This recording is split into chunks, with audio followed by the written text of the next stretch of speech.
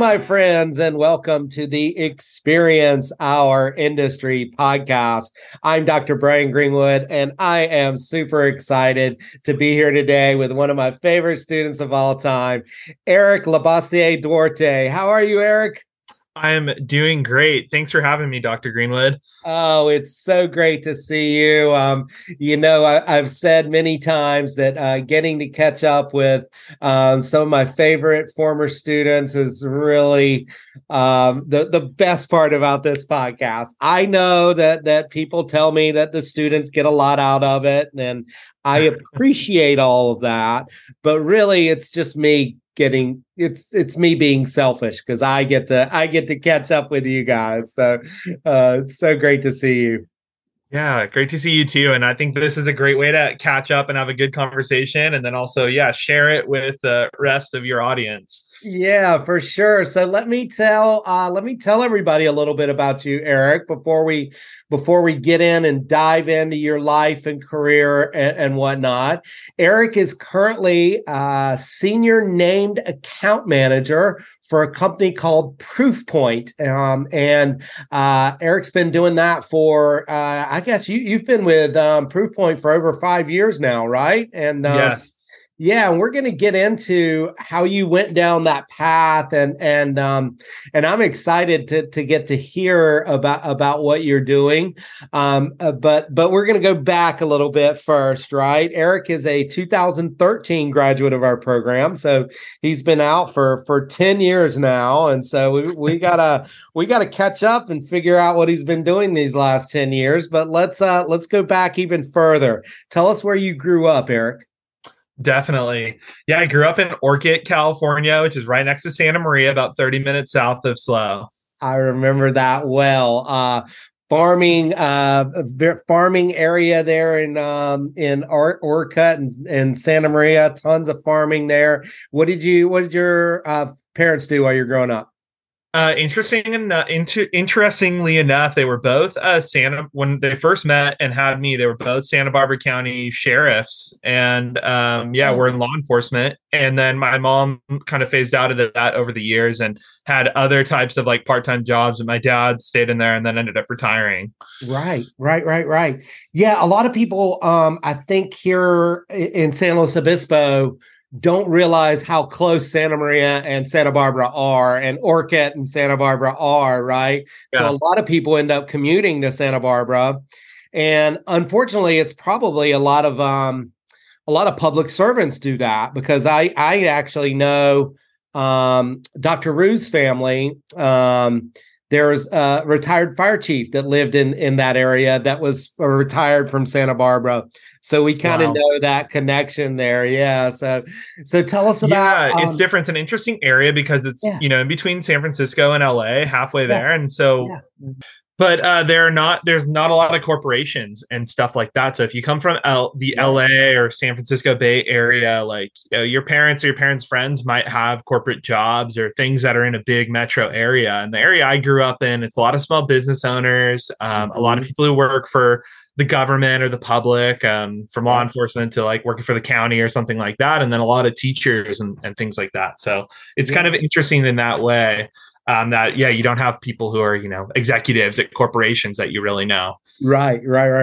And then, of course, Vandenberg's right there. When you were growing up, Air Force Base, but now it's the Space Force Base. Yes. Somehow, but anyway, we won't get into that. But so yeah, tell me about brothers and sisters. Sorry about that. Oh, no worries. Yeah, I have two younger siblings, two sisters. One's 2 years younger than me, and the other's 3 years younger. Right on. Shout out to the sisters there. So, tell me about young Eric growing up. What were you into? What was your jam? Oh man, I have vivid memories before I started going to school, like before age 5, just hanging out at home in the backyard, running down the lawn, jumping in the pool, playing with dogs. We had little rascals kind of atmosphere with the neighborhood kids and running around doing stuff, playing around. Nice. That is old school, Eric. We're gonna have to explain to our podcast audience who the Little Rascals are. I love it because I know who the Little Rascals are. That's like my era, but that is awesome. So for those who don't know, Little Rascals were this that was like this little gang of like kids that were, it was like a TV show. Yeah. And they were really quite something else. So I love that reference. I haven't thought about the Little Rascals in so many years. That's so cool. Yeah. It was totally like us. I remember one day, and this maybe leads into later on down the road in the career I'm in now specifically, but yeah, I always wanted the ice cream truck would come around, and I always wanted to buy something, and I didn't have my own money, and I was like, how do I get money? And so in my backyard we had like 5 different fruit trees, and kind of Little Rascal style, I just picked all the fruit from like plums and apricots and peaches and put them in a wagon, a red radio flyer, and went door to door around the neighborhood offering people fruit. I was like 4, no parental supervision, no one told me to do it. And I got some change, spare change basically, and bought ice cream with it. Yeah, and then you're like, the ice cream man is coming. I love it. It's so awesome. That is very, very cool. So young entrepreneur there. Yeah. So as leading up into the middle school and high school years where you start to develop an identity and whatnot, what did you get into? Were you into arts? Were you into drama? Were you into sports? What was your main gig? I had like 2 or 3, and they were all the ones you just mentioned. So I was really big in like drama in junior high, which was kind of more like an improv style drama experience I had, more so than like rehearsing lines and doing an actual play or a recital or something. Nice. I also got accepted into this yearbook class where everybody makes the yearbook. And what was really neat about it this time is the first year they were doing a color yearbook, and it was all digital and done on Apple computers versus like cutting stuff out and scrapbook style yearbooks. And so that was a really cool collaborative experience. Oh, wow. That's really fascinating. I love that. So, I started this new little segment called the Glory Days segment, where you get to share something from your early life, like whether it's middle school or high school or what it is, like the glory days. What was your proudest accomplishment that you would want people to remember when you look back? Man, there's so many examples I could pull from. So the examples I just gave were kind of like in junior high, but in high school, I was really into filmmaking and was in a film class all those years, alongside being on the water polo team and being the co-captain of my varsity water polo team. And we got really far one year. We were finalists and the CIF. We ended up losing, getting second place, but it was an amazing experience and journey doing that. So probably either the sports or some of the films that we ended up making and the journeys that went along with them, not just the culmination at the end. Those were all things I'm really proud of. I love that. Yeah, my high school, each class got to put on a 30-minute skit, or not skit, a play. It was like a play, right? It had to be music oriented, and I got to direct that one year, and it was like this. That was such an amazing experience. Like bringing all of your classmates together to like put on something creative is pretty cool. I think a lot of high schools do that. So pretty special. Let's talk about your path to Cal Poly. Now, obviously, pretty close, right? I mean, you're semi-local, right? When you think about Orcutt and Santa Maria, but everyone has their own story, and a lot of times, you want to branch out. You don't want to go so close to home. What was that experience like for you in choosing Cal Poly? Yeah, great question. Well, it was kind of a weird time when I was graduating high school because it was right like a year after the Great Recession of 2008. So I think that it might have been a different atmosphere than people, choosing college in like, the 80s or 90s or something like that. Yeah. So yeah, obviously knew about Cal Poly. But yeah, it was kind of a little bit of an anxious and scary time too, because people are like, what job do we want to do? And we're like 17 years old. And for me, both my parents didn't go to college. So I was a first generation college student. So I kind of lacked some real world like experience and guidance there. So we had a career center at our high school that had people who worked there, staff, and they had this library full of like course catalogs and different books, and they would kind of advise you and help you out. So at the time I really thought I wanted to go to a film school. I also was thinking about some other jobs I may have wanted, but while I was in high school, every year they would have this opportunity where you could be a camp counselor at an outdoor school, the one Rancho Alegre, which I don't think is there anymore, unfortunately, it's near Santa Barbara. And so that was a very like inspiring experience for me, working alongside like the naturalists that worked there and the people who staffed the camp. And so I kind of had an epiphany, I think my senior year, where I was like, whoa, this is like where I'm really, really happy, is being in a setting like this. You're outdoors in a beautiful area, you're like educating people, and just, it's a great vibe. Right. And so I was like, how do I do this? And that kind of spurred me on a path to like understanding that there are recreation style or experience industry style programs at universities, which was something I had to learn at that time. And then I whittled it down to realizing what few colleges had those programs, and Cal Poly was one of them. And overall, it's like the best college I think I could get into as far as a California university and how prestigious it is. So that's kind of what made that like my first choice college and program that I wanted to pursue. Right. I love it. That's such a great story. And, I think about Eric. I think about you in school, and you stood out. You have this big personality where you command a room. Really, you really do. And I just remember being drawn to you right away because of that personality, and and we're both kind of bigger guys, right? And so I remember just bigger guys with big personalities, right? And so I just remember being drawn to you, and as a student, and so I wonder if you can reflect on what it was like during your time at Cal Poly, looking back and going, okay, 10 years later, I look back, and what memories really stand out? We'll talk about professional development in a minute. But what memories really stand out for you? Yeah, there's so many. It's hard to choose, but it's interesting because when you're ages 18 to 22, your time moves a lot slower, right? And so like 4 years at such a pivotal moment in your life and type of experience really sticks out, and it's elongated compared to maybe the past like 4 years as a professional and kind of doing normal life. So, but a few things and kind of like themes that really stood out to me about Cal Poly, and specifically our department, was just the two things. Firstly, the faculty, including you, and how inspiring it was to be around a group of people who I felt were like extremely smart, and not to use just a generic adjective, but like really cool. It's the first time in my life where you had teachers who came from these backgrounds like you, or I'm thinking of some of the other professors too, had backgrounds in recreation and had cool jobs and are in a department that is really exciting and fun. So very fun atmosphere.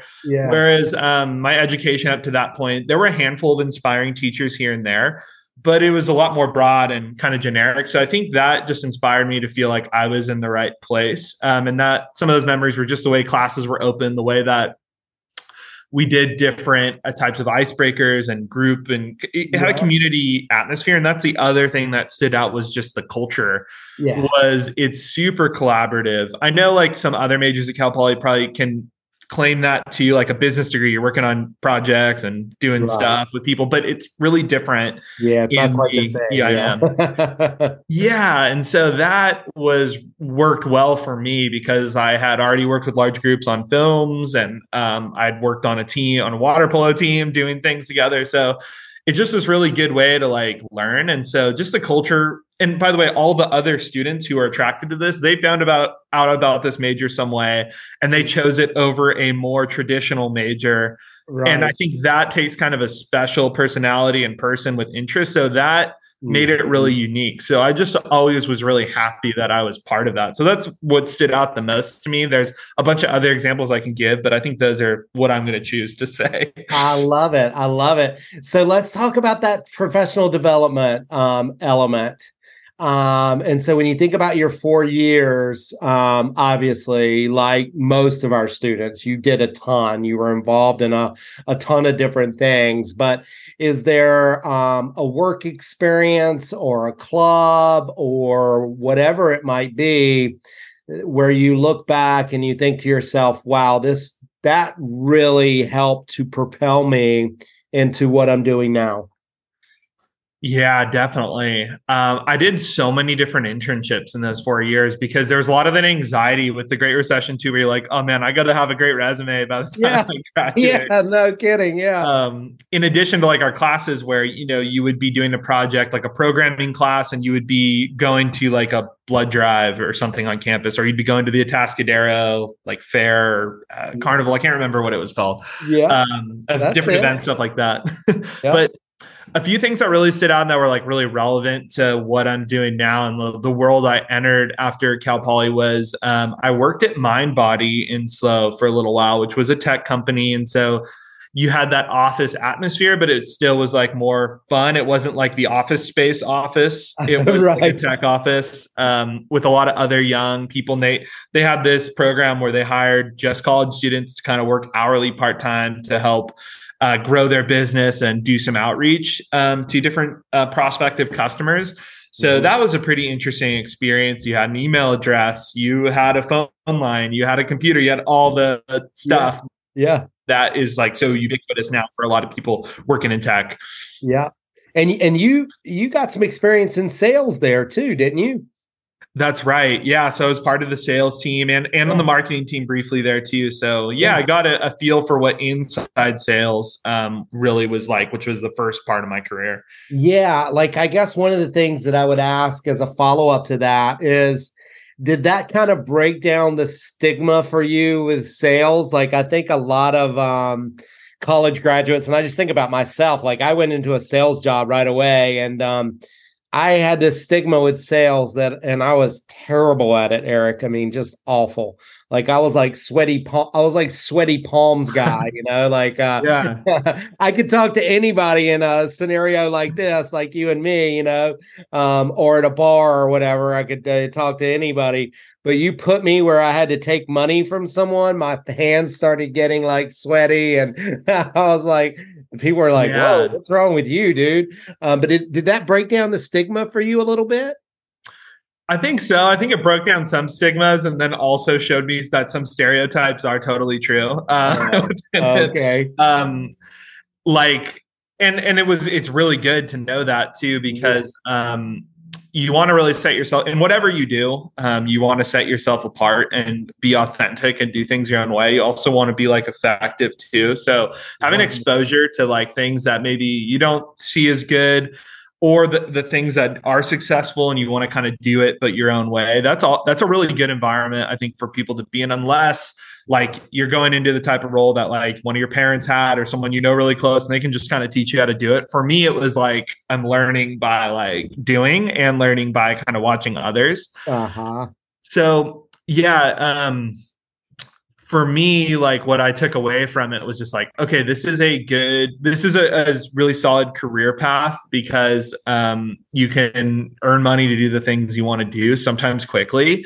And so for me, I really wanted to travel. And so that always stuck out to me. And when I did my internship, which I'm sure we'll talk about, I went into an event marketing agency, not sales directly, but I still kind of thought about sales as a career that I could be successful at because of my style and the way that I was putting it together. Right. Well, let's jump to that internship, because you are part of a long history of alumni with George P. Johnson, who went through the George P. Johnson pipeline. So talk to us a little bit about getting that position and what that position taught you in moving forward with your career. Yeah, it was such an incredible experience. I am so grateful and glad that I, was selected to be an intern there at George P. Johnson, alongside 5 to 8 others from my graduating class, people I knew really well. And the leadership at George P. Johnson was just amazing. Their internship program is very organized and structured. And, I'm kind of speaking like 9 or 10 years ago anyway. So I'm sure it's just gotten better and better since then. And I know that Cal Poly has probably even more engagement with them at this point too. But it's a structured internship. And I wasn't the first intern they had. So that allowed them to have a good process for giving the exposure to amazing experiences that I still think about today and still carry with me. That's awesome. I love it. So let's talk. We're not going to go position by position, but I do want to talk to you a little bit about the fact that you took a little bit of a career break, to hike the Appalachian Trail. And for those who are not familiar with the Appalachian Trail, it is a 2,000-mile trail on the East Coast. That is a pretty huge accomplishment to be able to hike it. I hiked 100 miles on it, and it was one of the most, it was one of the most meaningful experiences of my life. I wonder if you can share with us your decision. You were working in a corporate position for almost 2 years with Simple-Learn, right? And then you decided to take this sabbatical and hike the Appalachian Trail. Tell us a little bit about that process, and then share with us that experience and what it was like. Yeah, thanks for bringing that up. Yeah, the first thing I'll say, just in general, is the return on investment, or the ROI on traveling and taking time to have big travel experiences, is just out of control. Right. You grow so much from it, no matter what you do, whether it's what I did, or if you want to just go travel to another country and spend some time there. It's incredible. So I kind of knew that throughout Cal Poly. I was pretty much self-funded. And so I wasn't able to do a study abroad experience. And so when I graduated, I really was yearning for some type of just dedicated, kind of get out of your own hometown or area kind of experience, to get out there and see the world and experience it. And so I kind of had to juggle it because I was, in the early stage of my career. So I knew I wanted to do that. At first, I really thought it'd be a good idea to buy the round the world plane ticket. That at the time was probably $5,000, and you could take as many flights in one direction around the world if you wanted, for as long as you wanted. So that's kind of where I first got this idea of taking a year off to do it. But I needed some capital to do all that. And so I kind of set a date for myself where I was thinking okay, 2016 will be the year that I'm going to disembark on this. And so I just focused for a few years on getting good experience, having a good job like I did at Simple-Learn, and trying to be successful in the sales position so I could save up the money needed to have a really good experience. Yeah. And as that was getting closer, I was juggling ideas and different things I could do. And the Appalachian Trail came up as an option. And I was amazed by it because I knew a little bit about it, but someone needs to just Google Appalachian Trail if you're listening to this and you don't know what it looks like, and through hiking it, because the 100%. Pictures will be 1,000 words on what it looks like and what the journey's like and the type of people you meet and stuff. But also I was in my early 20s. So I was okay, hiking a couple thousand miles is maybe a better thing to do early on right now than waiting to do it later when I'm older. Right. I felt international travel would be there for me. Although I didn't predict the pandemic, that kind of paused it for a minute. But anyways, Yeah, my now wife, who was my girlfriend at the time, and I were thinking, let's go do this together. Let's fly to Georgia and do a through hike northbound. Yeah. And so we started getting prepared and training and acquiring all the gear. And that's kind of how the decision was made. We basically just left our jobs and did it with the faith that this was going to help us grow and become better people. And like that coming back and re-entering the workforce wouldn't really be an issue. And all that turned out to be true. Right. That is really wild, Eric, because I love the story and leading up to it and all of that. And I did not know that you did it with your then girlfriend, now wife. And I want to say, as far as an experience goes, that will tell you whether or not you want to be with this person for the rest of your life. That's one that because there's so many ups and downs in life and in a marriage and 100% in a hike of the Appalachian Trail. I mean, I did it with my best friend, and I wanted to kill him a couple of times, you know. So tell us when you look back at that experience. Tell us give us a one really funny or great story, right? That came out of it. I'm sure there's hundreds. Then also tell us your trail name. Cool. I'll start with the trail name real quick. Okay. It was Little Santa. Nice. I had a beard out. Yeah, not as glorious as yours, but I did have a beard. And we started on St. Patrick's Day for a northbound hike. Yep. And some trail angels were out there passing out cookies to people starting their hike. And so I got this cookie, and they're like, oh, it's like Santa with cookies. And that's how I got that trail. Nice. Love it.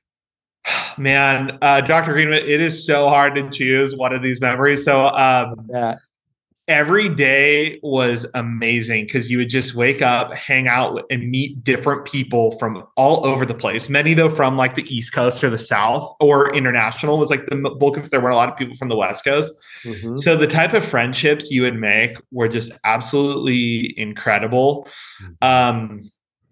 There were so many experiences where there were trail angels who came out and just cooked like these amazing meals for people. And so it really made you just see like the goodness in people like every day. There's a very like great community on the trail. Yeah. One thing that stands out though is we celebrated my wife's birthday in Virginia on the trail at a shelter that was just like so picturesque and so cool. Mm-hmm. And we made like hats out of like random materials. We had like party hats and had pizza delivered, and no one has a car and you're hitchhiking everywhere. And so we got to this pizza place and we asked the guy like, hey, if we order a pizza to be delivered to the shelter, can you like deliver us with you in the car?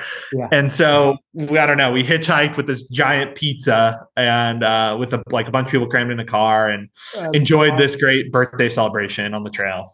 That is awesome. That is really cool. Well, see, I really, really appreciate the wholesome stories that you told, because if I started telling stories of just my 12 days, me and my buddy had this like harrowing our one hitchhike. We end up getting in this truck with a guy who's a recovering heroin addict who had just gone to the clinic to get his methadone.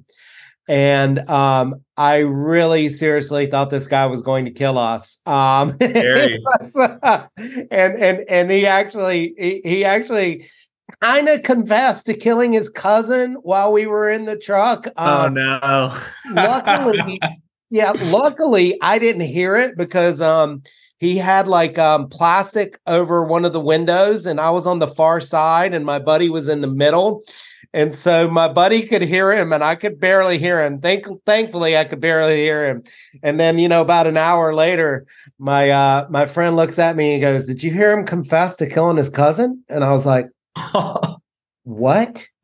He's like, "Yeah, I mean, I'm pretty sure that's what he said." I was like, "Oh no, that's terrifying." Oh my gosh, and he was like, "And why did you give him your number?" why didn't you lie to him and tell him a different number?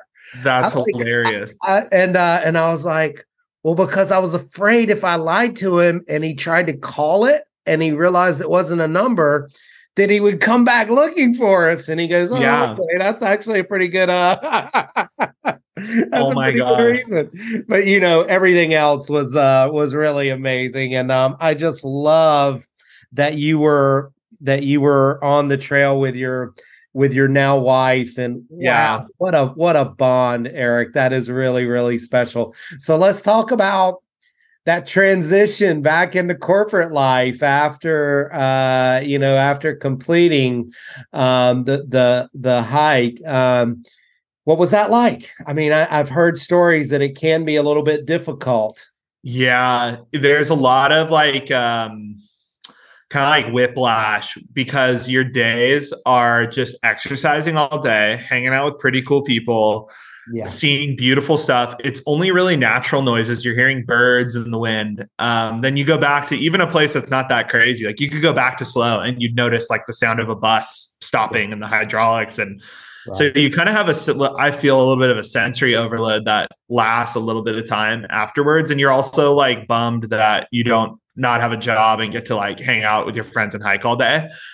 So you got to kind of just get back on the pony, I'd say. But I was, figuring out what I wanted to do. And part of it was like thinking if I wanted to go back into doing like software or technology sales, or trying to get back more into the recreation or experience industry and stuff like that. And so I decided just to get back into sales right away and kind of keep my ears open to see if there were any cool jobs that kind of called my name. I did some volunteering for some different events to see if I could network and start working for a cool company that might, give you a van and allow you to travel around the world and go to different events or travel around the country and stuff like that. That didn't really pan out, although I made some more really cool friends through those experiences. And I just realized I'm really good at what I do now, and it brings together a lot of parts of my personality and learning experiences, things I learned at Cal Poly through through our department, as well as all the support courses from like marketing to leadership to even accounting and stuff like that. So I decided to stick with it and started seeing a lot of success with it. Well, I absolutely love it, Eric, and one of the reasons, like I from time to time, I'll hear some critique from people who say things along the lines of, well, why do you keep having these people on who do software sales or who do something that's not related to our industry? And I'm like, because one, I really believe very strongly that our major prepares you to do just about anything. The transferability of skills, I think, is a really valuable piece of what we do. Yes. And two, the experience industry that we've kind of rallied around, right, ultimately kind of includes just about anything. I mean, you're engaged in experiences through software sales, and I know from following you on LinkedIn and seeing all the different things that you do, I know you're using some of those skills. Would you agree? How would you assess that transferability aspect that I'm talking about? Yeah, I couldn't agree more. And I really could talk about this on and on because I think about it a lot. But the overarching thing is related to how a lot of what our major is designed to do, no matter what concentration you choose, is based around thoughtfully building experiences for other people, using those leadership skills to like produce some sort of outcome. And I know I'm really boiling 4 years of education down to that, but that's kind of what you're going to be doing, and like what I'm doing, which is like a client facing role. But what's been really interesting is over the past few years, I've done a lot of courses through the Graduate School of Business at Stanford. I actually just wrapped up this leadership certificate at Harvard. And so much of just your career in general is based around meeting with people and providing an experience that's like beneficial. Yeah. And that's like what folks are looking for, unless, which you're probably not, maybe you have, or maybe you will interview someone who's like a software engineer who's just spending all day on computer doing some collaboration. Like, right. Everyone, I think, who comes out of this program is going to be working with people a lot. Yeah. And so, that transfers over to my role, which is like all day, even if I'm not on a meeting or a call with the customer, I'm emailing, I'm doing different things that are all related to people. Mm-hmm. And this major focuses so much on that. I love it. Because that's what it is. It's not a technical, like a software or a hardware thing. It's all related to people. Right. So I could dive deeper into that, but I think the way you've structured the major, or when I took it, was like we had leadership classes, I recall, with like Dr. Sturm that are transferable. Yeah. You were required to take different business classes where you learn about like marketing and even accounting and stuff like that. So yeah, I think it's all really transferable, but the other aspect is the public speaking element of the experience industry management. Like, I can't really think of one core major class that didn't have like either a group project or an individual presentation attached to it. Right. That's yeah. That's valuable. And that's something that a lot of people like in other disciplines of like the corporate world might struggle with. Right. And that sets you apart and also makes you more viable for like leadership roles and things like that. Right. I love it. So, we talked about at the jump that you're working with a company called Proofpoint, right? And I would imagine that most of our listeners are unaware of Proofpoint. And so if you don't mind, spend a little time telling us what Proofpoint does and what type of industry the Proofpoint is involved in. Yeah, absolutely. They're not really like a household name for like the general public, like Meta or Facebook or Apple or something like that. But right. If you're in the cybersecurity industry or the IT industry, which is really big, every Fortune company and most companies or businesses have like a security need to minimize their risk. They've heard of Proofpoint, and so it's a cybersecurity company that's over 20 years old, and their motto is protect people and defend data.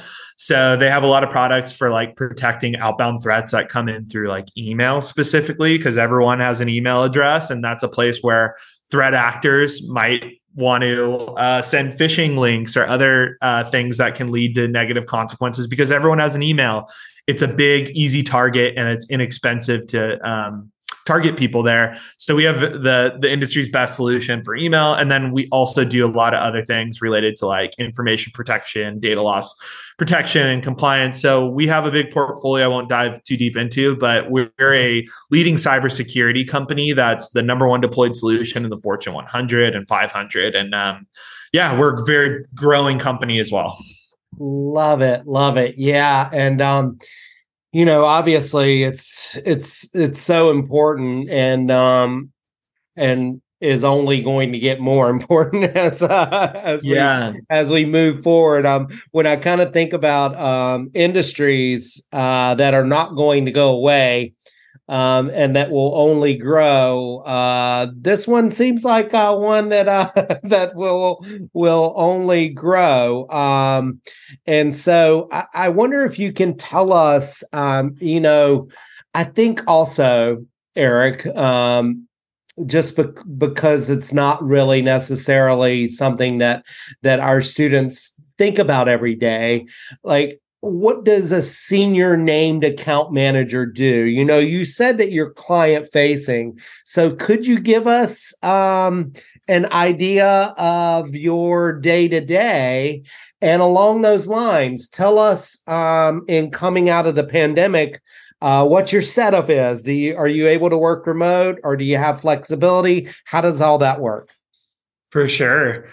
Happy to. So, essentially, what my job description is to help folks in the really all folks in the business industry, because cybersecurity is cared about from the CEO and people who are not technical to those that are technical, because it can have the risk can have a massive impact on a business, either monetary or their brand and stuff like that. So my role is really to help folks minimize their risk in an organization. And those risks can become very complex and technical. But at the end of the day, it's trying to make sure they're protected. And what many people are looking for is a software solution that works really well. But that's not just all. They're also looking to have a relationship and a true partnership with the organization. And I'm kind of that main point of contact and that person that, if I'm their account manager, I'm who they work with. And so the process looks like us engaging with someone and having conversations to understand what their needs are and see if there's alignment between what I do and what we do and what they need. And then we help them prove that out. And then they end up purchasing the software. And from there, we support them to make sure they're successful, which looks like a million different things. But at the end of the day, it's being, if you think about like what you would want in a partner, it's someone who's responsive, helpful, looks out for you, knows what you're doing. And also there's a communication aspect too. Like you have to validate these decisions and help them understand how well like we're performing and how protected they are. So a lot of what I'm doing is just engaging with different professionals and listening a lot and sharing a little bit about what we do, but not just like going in and selling to them. It's more about building relationships. But throughout this whole engagement, there's an experience design element to it where you would think about it like, okay, cool. Do you want to talk to someone who you think about how you would want to like engage with someone and what that experience is like? Is there good, clear, transparent communication where they're well prepared and understand things going into it? Or do you want someone who just talks at you and is not relevant with what's relevant to you? So we also, one of the ways that we engage with the greater community and people who work at the accounts that we work with is through a lot of field marketing events, actually. Not just like conferences and big things like that, but we do anything from just this past summer, I participated in a racing event we did where we rented out the Sonoma County Speedway, had all kinds of supercars there, and took our clients out to drive supercars and then talked with them and have lunch afterwards. So there is this experience, element to it. That's so great. I love it. That's and that is exactly what you said. That is experience design. And obviously that's on a scale that is just superb. And I love the creativity, with that.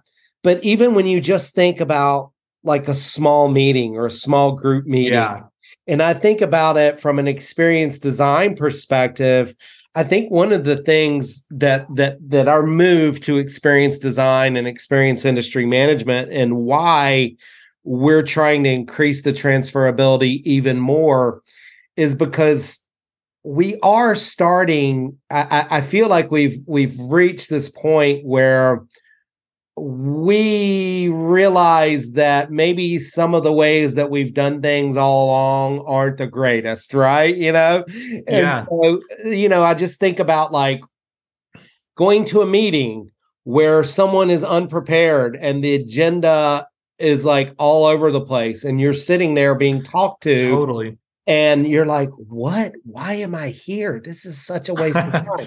Right. And that's what I think that it can bring so much value into like, hey, let's do it. Building those relationships, like you said, and changing an experience for someone. If I've just raced a car with you and then get to like have lunch, I'm way more likely to bond with you, right? Or if I hike the Appalachian Trail with you and our relationship is still there, I'll have a longer marriage, right? More fulfilling marriage, right? Totally. Yeah, I think you're hitting the nail on the head there, and for some reason, and I think I'm a proponent of what you're saying, Dr. Greenwood, with when folks ask you the question about like, why are you interviewing people who are in, these types of roles that are not like the traditional experience industry roles you might think of, or something like that, or like you don't own like a river raft company or something like that. Right. It's weird that dozens of people from my class are kind of in a role similar to mine in some capacity. Like there's something you're doing in this department that gears people for these types of roles that there is no, I mean, there might be a few of these, but there's not like a degree program for going into like sales. Really, I know Cal Poly might be working on one or something like that, but build a big part of this role is being a trustworthy person with good communication skills who understands things in a holistic way and can bring together like non-technical, technical, legal, business, like security, all these things together to help create a partnership. And that's like something people have a hard time with. And our major, I think, because of how broad it is with the types of courses you're taking and the culture, like helps you do that. And that's transferable to like what George P. Johnson does too. They're very like client friendly organization. And that's one of the reasons they're successful is their clients love them and their partnership too. So whether I was doing sales for a software company or working at George P. Johnson, like you're still having a high level of engagement with actual customers. And then you're in turn creating that experience. So it's just what the experience is and what it's for that changes. Right. I love it. Well, let's end with this, Eric. If you could go back in time and time travel to your junior year, what advice would you give yourself? Well, maybe take $20 and invest it in Bitcoin in 2012. That would have been a really good decision. There you go. I'm joking, but I'm joking. That's not my real answer, but I'm serious that is advice I would give myself. Right. I was just so broke. $20 was like a big expense at that time, but I still should have done it. Anyways, really, it's the advice I would have given myself is to study abroad. I got very close and I had a lot of really great friends like encouraging me to do it, but I just didn't see a path at the time, like financially. And there was also a lot of fear of like, I don't know anyone in my life who's like, other than friends who've studied abroad. And there was too much like risk in doing that and coming back and like navigating how to reintegrate into school. And then I also thought, well, will this maybe make it so I graduate like a year later? That could be like expensive and like harder for me to pull off. So looking back, I'm sure I could have found a way or like reached out to other people to try and like have them help me make it a reality and help like deal with the concerns that I had. But I really wish I would have studied abroad maybe, but if I had, maybe I would have led me in a different position. I wouldn't have hiked the AT with my wife at the time. So I don't have regrets, but there you go. I also like so many people I know that studied abroad, like they have something special going on as far as that experience and what it did for them. And also the network they have, especially, and this may not last or be true everywhere, but like in the Bay Area, there's so many Cal Poly grads and so many people who studied abroad and met people from other universities. And it's the weirdest thing is that many of them live in the same area, work at the same companies, are interconnected. And that is very valuable, that like network that people have. And so it's really cool. I think that's another thing too, is just that I would share as advice for people is to just focus on like networking and not like go show up at a conference and introduce yourself to every person you met, but just focus on trying to make connections, getting to know people. And that's like really helpful for whatever it is, whether you know someone who knows how to garden or you know someone who works at a company that you might want to try and work at. I love it. Such valuable advice. And Eric, I can't thank you enough for coming on. It's always so great to see you. And just really appreciate all the valuable advice and the experiences that you've shared with us today. Thank you so much. Please don't be a stranger. Give me a holler if you're ever in San Luis Obispo. I'd love to get a coffee with you. Sure. But thank you so much. Really appreciate you sharing time with us today. Yeah, I'm more than happy to. And thank you, Dr. Greenwood, for everything you do. And this podcast, I was researching ahead of time. You've had so many guests and you have put in so much time in producing these episodes that I think are super valuable. So thank you for bringing the podcast to everyone. And then also, just constantly being a huge figure in the EIM department and helping students achieve their dreams, including me. So thank you. And if those listening ever want to reach out to me, you can find me on LinkedIn and message me there. That's a good way to do it. Or I'm sure you could reach out to Dr. Greenwood and gain my contact info. But I'm more than happy to connect with people. If you just want to talk about something, or if you're interested in something specific I mentioned here on the pod, happy to engage with you. And I wish you all the best. Love it, Eric. Thank you so much. Great to see you. Yeah. Thanks, Dr. Greenwood. Take care. Bye.